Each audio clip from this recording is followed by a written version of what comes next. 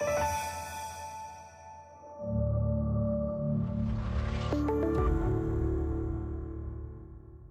hello everyone. My name is Professor Peter Nash from the Griffith University in beautiful downtown Brisbane. And today I'm joined by my international colleague, Professor Tsutomu Takeuchi, who's Vice President at Keio University and Professor of Medicine in the Division of Rheumatology and Clinical Immunology at Keio University School of Medicine.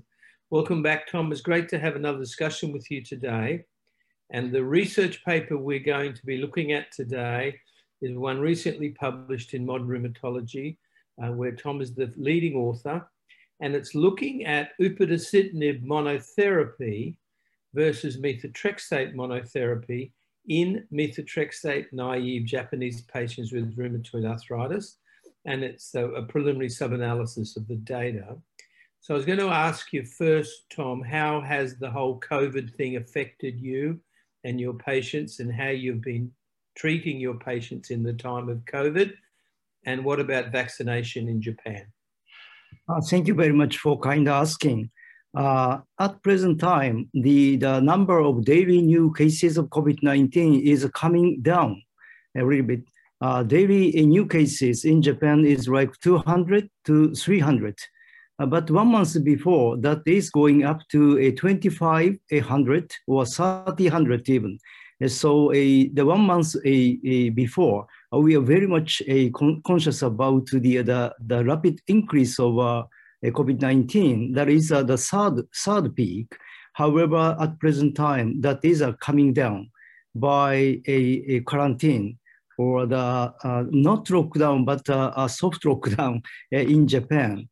And as a result, the patient with rheumatic diseases are coming to a doctor's office regularly. We don't have much concerns about COVID-19 recently. However, the vaccination, speaking of vaccination, the Japanese government has a contract with some pharmaceutical company to import vaccine, but next week, we are starting a vaccination to a medical staff. So maybe the patients or the elderly population, the early April, they will start to receive vaccination. So the vaccination schedule is a little bit behind compared to the United States or United Kingdom or even China or Australia. Okay. And you're going to have all the different vaccines available, or the Japanese government ordered just the AstraZeneca or the Pfizer? Now the government is importing Pfizer vaccine, and they had a contract with AstraZeneca and Moderna also. And some Japanese pharmaceutical company has a license to produce vaccine from the Moderna or some other vaccine companies. So it'll all happen. So it sounds good. And it's even better that the effect hasn't been too bad for you guys. So let's talk a bit about this study. Very interesting for a number of reasons, particularly because you've got the 7.5 milligram dose, which we don't have. Yeah. So can I just ask you what's happening with the JAKs in general in Japan? Has the TOFA oral surveillance press release affected things badly? And where does UPA sit in the prescribing in Japan as far as all the JAKs are concerned? As it is always that the Japanese patient or Japanese physician are very much concerned about the safety signal, particularly for new drugs. So as a result, not only JAK inhibitor, but also biological agent, initially, they are very much concerned to start new drugs. So it is also true for tofacitinib, but for 7 years, post-marketing surveillance for all cases for tofacitinib users, we now know that the incidence of adverse events, so that is tolerable, and that is comparable to the biological agent, so that the perception is well understood, not only for a rheumatologist and patients. However, the recent press release from the Pfizer shocked us because, as you know, there is some signal, the positive signal for tofacitinib compared to anti-TNF for malignancy and MACE. In Japan, we also looked at some signal that is higher for tofacitinib compared to etanercept. But the patient population for tofa and the patient population for etanercept is quite different, so that we could not directly compare the population. So we could not draw the conclusion which is safer, or which is much risk particularly for malignancy and severe infection. Sure. And you've got peffercitinib. You must have 4 JAKs or 5 JAKs available. 5 JAKs. So and how are they doing in the market? Have they got significant market share? And how does UPA fit into that picture? The new one is now going up. The tofa and then Bari, followed by Pefi and UPA. The last 3, the filgotinib. And the baricitinib sales is going up, and followed by a upadacitinib, maybe. The Pefi is a local drug, so that the sales is a little bit slow. Basically, the rate of a new drug is slow in Japan. Anyway. Okay, so that's good. So let's talk about this trial. It's a population we're not allowed to treat methotrexate-naïve straight with the JAK. Is it the same in Japan? Do you have to fail some conventional methotrexates before you get to a JAK? Yes, there is our guideline that the initial drug is a methotrexate or the conventional synthetic DMARD. If you fail to MTX or CS DMARD, then you can use the biological agent or JAK inhibitors. Okay, so tell us a little bit about the SELECT early trial, please. SELECT early, as you know, that this is the test, the upadacitinib and MTX in MTX naive population, basically. All of the patients are the MTX naive, but we can allow the 3 weekly doses of MTX.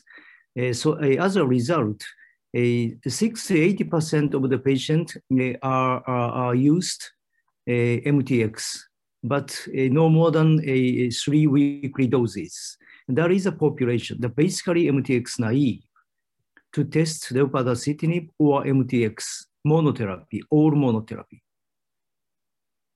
And in Japan, what is the rules again with methotrexate? I think it was just increased a little. What is the sort of top dose that you use? Yes, as you know, the max top dose of MTX approved in Japan is only 60 milligram per week. So as a result, in this SELECT early trial, we are starting MTX 7.5 milligram per week, titrated up to 15 milligram per week. Okay, excellent, thank you. So tell us a little bit about the primary endpoints and the secondary endpoints in this study, please. Yes, particularly for PMDA definition of a primary endpoint, the ACR20 at week 12 and the change from the baseline of modified total sharp score at week 24. The both ACR20 and MTSS is a co-primary endpoint. And the patient population, what were they like, the demographics at the baseline? Mostly seropositive, the duration of disease was not very long. Yes, that's right. The seropositivity, yes. The inclusion criteria is required for the both rheumatoid factor and CCP, or more than one erosion on X-ray, plus a CRP, more than 0.5 milligram per deciliter. So that is the inclusion criteria. As a result, more than 80% of the patients had seropositive. and about 45% are already on baseline steroids. So, and active disease, 16 swollen joints, and mean HACs of 1.4. So they had active disease. So tell us what the differences between the groups on effect on your primary endpoint, please. The primary endpoint is it's very clear that the Upadacitinib monotherapy is superior to MTX mono in terms of the ACR20 at week 12, and the change from baseline in MTSS at week 24 is very clear. That is very important. The change from baseline in MTSS is significantly better for Upadacitinib 15 milligram and Upadacitinib 30 milligram, but not UPA 7.5 in Japanese population. Right. So that. But it was interesting that there wasn't a big difference at ACR20 at week 12 between the UPA doses. That's right. However, the joint destruction is better for UPA 15 and 30, but not 7.5. Right. It's interesting. Yeah. It is interesting. So everybody always says, talks about the DAS score. What were the outcomes with the DAS? Mm-hmm. Yes, in this trial, the secondary endpoint included the proportion of low disease activity and remission defined by DAS28-CRP, SDI, or CDI. And when you looked at the DAS28-CRP low disease activity, MTX showed 80%, whereas the UPA 7.5, 69, and UPA 15, 78, UPA 30, 79. So that the UPA 7.5, 15, and 30, all UPA monotherapy showed superior compared to MTX mono. That is not only for LDA by DAS28, it is also true for DAS remission, SDI LDA remission, CDI LDA remission. All of the LDA and remission status by DAS, SDI, CDI, Upadacitinib monotherapy showed superior result compared to MTX, even with 7.5 milligram. And you saw a clear dose response then across the doses, 7.5, 15, and 30. So that's an interesting finding. And we should always look at CDI in patients on JAKs because of the effect on CRP and ESR. That's very right. Good. So a clear dose response across them. But 7.5 wasn't too bad. Yeah, I think so. Excellent. And what about safety? Because that's one of the biggest issues, and we worry about zoster in the Japanese population. So what did you see in safety? So speaking about herpes zoster incidence is lower for 7.5 compared to 15, but there is no big difference between 15 and 30 in Japanese population. Right. So when you looked at the opportunistic infection, again, the 7.5, the lowest, the 15, a middle, and 30, the higher for opportunistic infection. So dose response, even for safety. We always look at anemia as a way of loss of JAK cell activity. Did you see some anemia with the 30 milligram dose?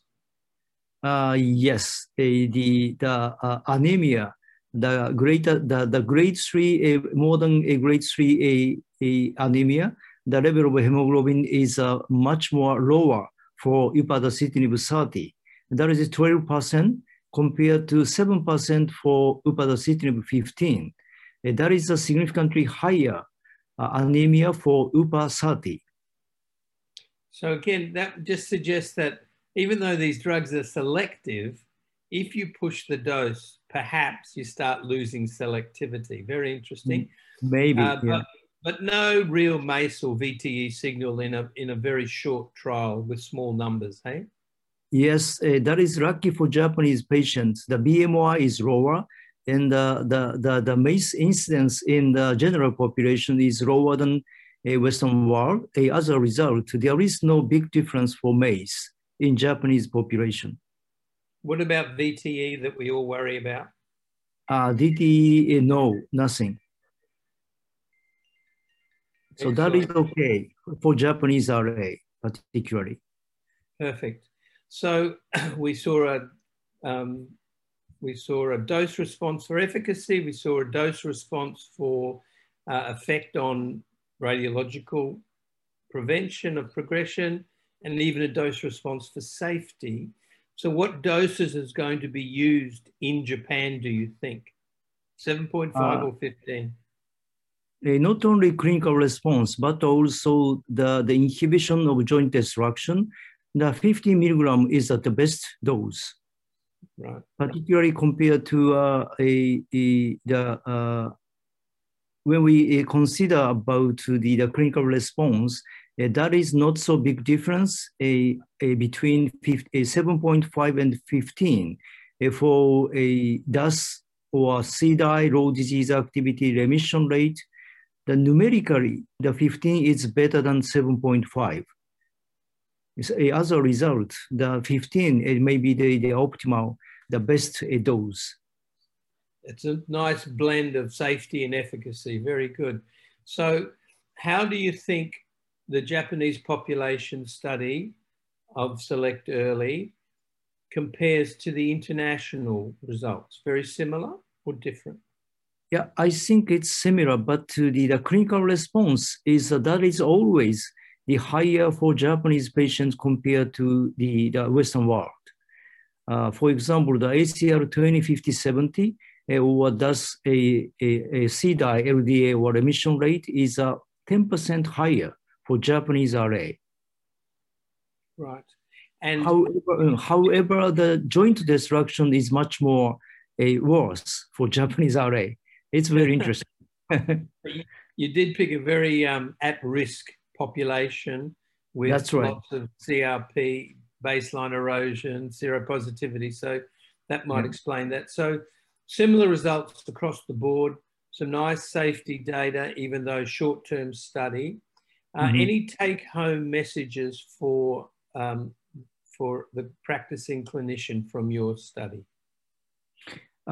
If you can consider some comorbidity, such as the renal dysfunction or liver dysfunction, and that is the major pathway to excrete the JAK inhibitors. Such a patient with some comorbidities, you can reduce the dose of Upadacitinib 15 to 7.5. So even though you use the lower dose of Upadacitinib, the clinical efficacy is comparable to 15 milligram. However, you should be careful about the progression of joint destruction. There is a message. The side effect is maybe a herpes zoster or opportunistic infection is lower for 7.5 compared to 15. That is the feedback from Japanese sub-analysis for a Select Early. Excellent. Now, if things were all cost neutral, so the cost wasn't in this, and in the future, do you think you would start your patients on a JAK like UPA or on methotrexate like the guidelines say, if you didn't have to worry about cost? Yeah, if we can neglect the cost issue, then maybe the efficacy point of view, the JAK inhibitor mono is a very good option, particularly for achieving remission or at least low disease activity at week 24. That is the T2T strategy. So that sounds very interesting and promising for the future, when some of these drugs will be off patent, not too far into the future, and we might have new choices not driven by cost. Yeah, so we do thank you so much for your time. We know how busy you are. This has been the CSF Author Interview Podcast. If you'd like to know more about this paper and others uploaded to the CSF website this month, You can get detailed slide sets available in the publication section at cytokinesignaling.com. Please subscribe to this podcast on iTunes or wherever you get your podcasts from. Please tell a friend about the podcast to listen in and let us know what you think. We always love some feedback. So thank you, Professor Tom. That's been very, very helpful, and we appreciate your time. Thank you. Thank you very much. Thank you very much, Peter Nash. Thank you. Sayonara. Thank you.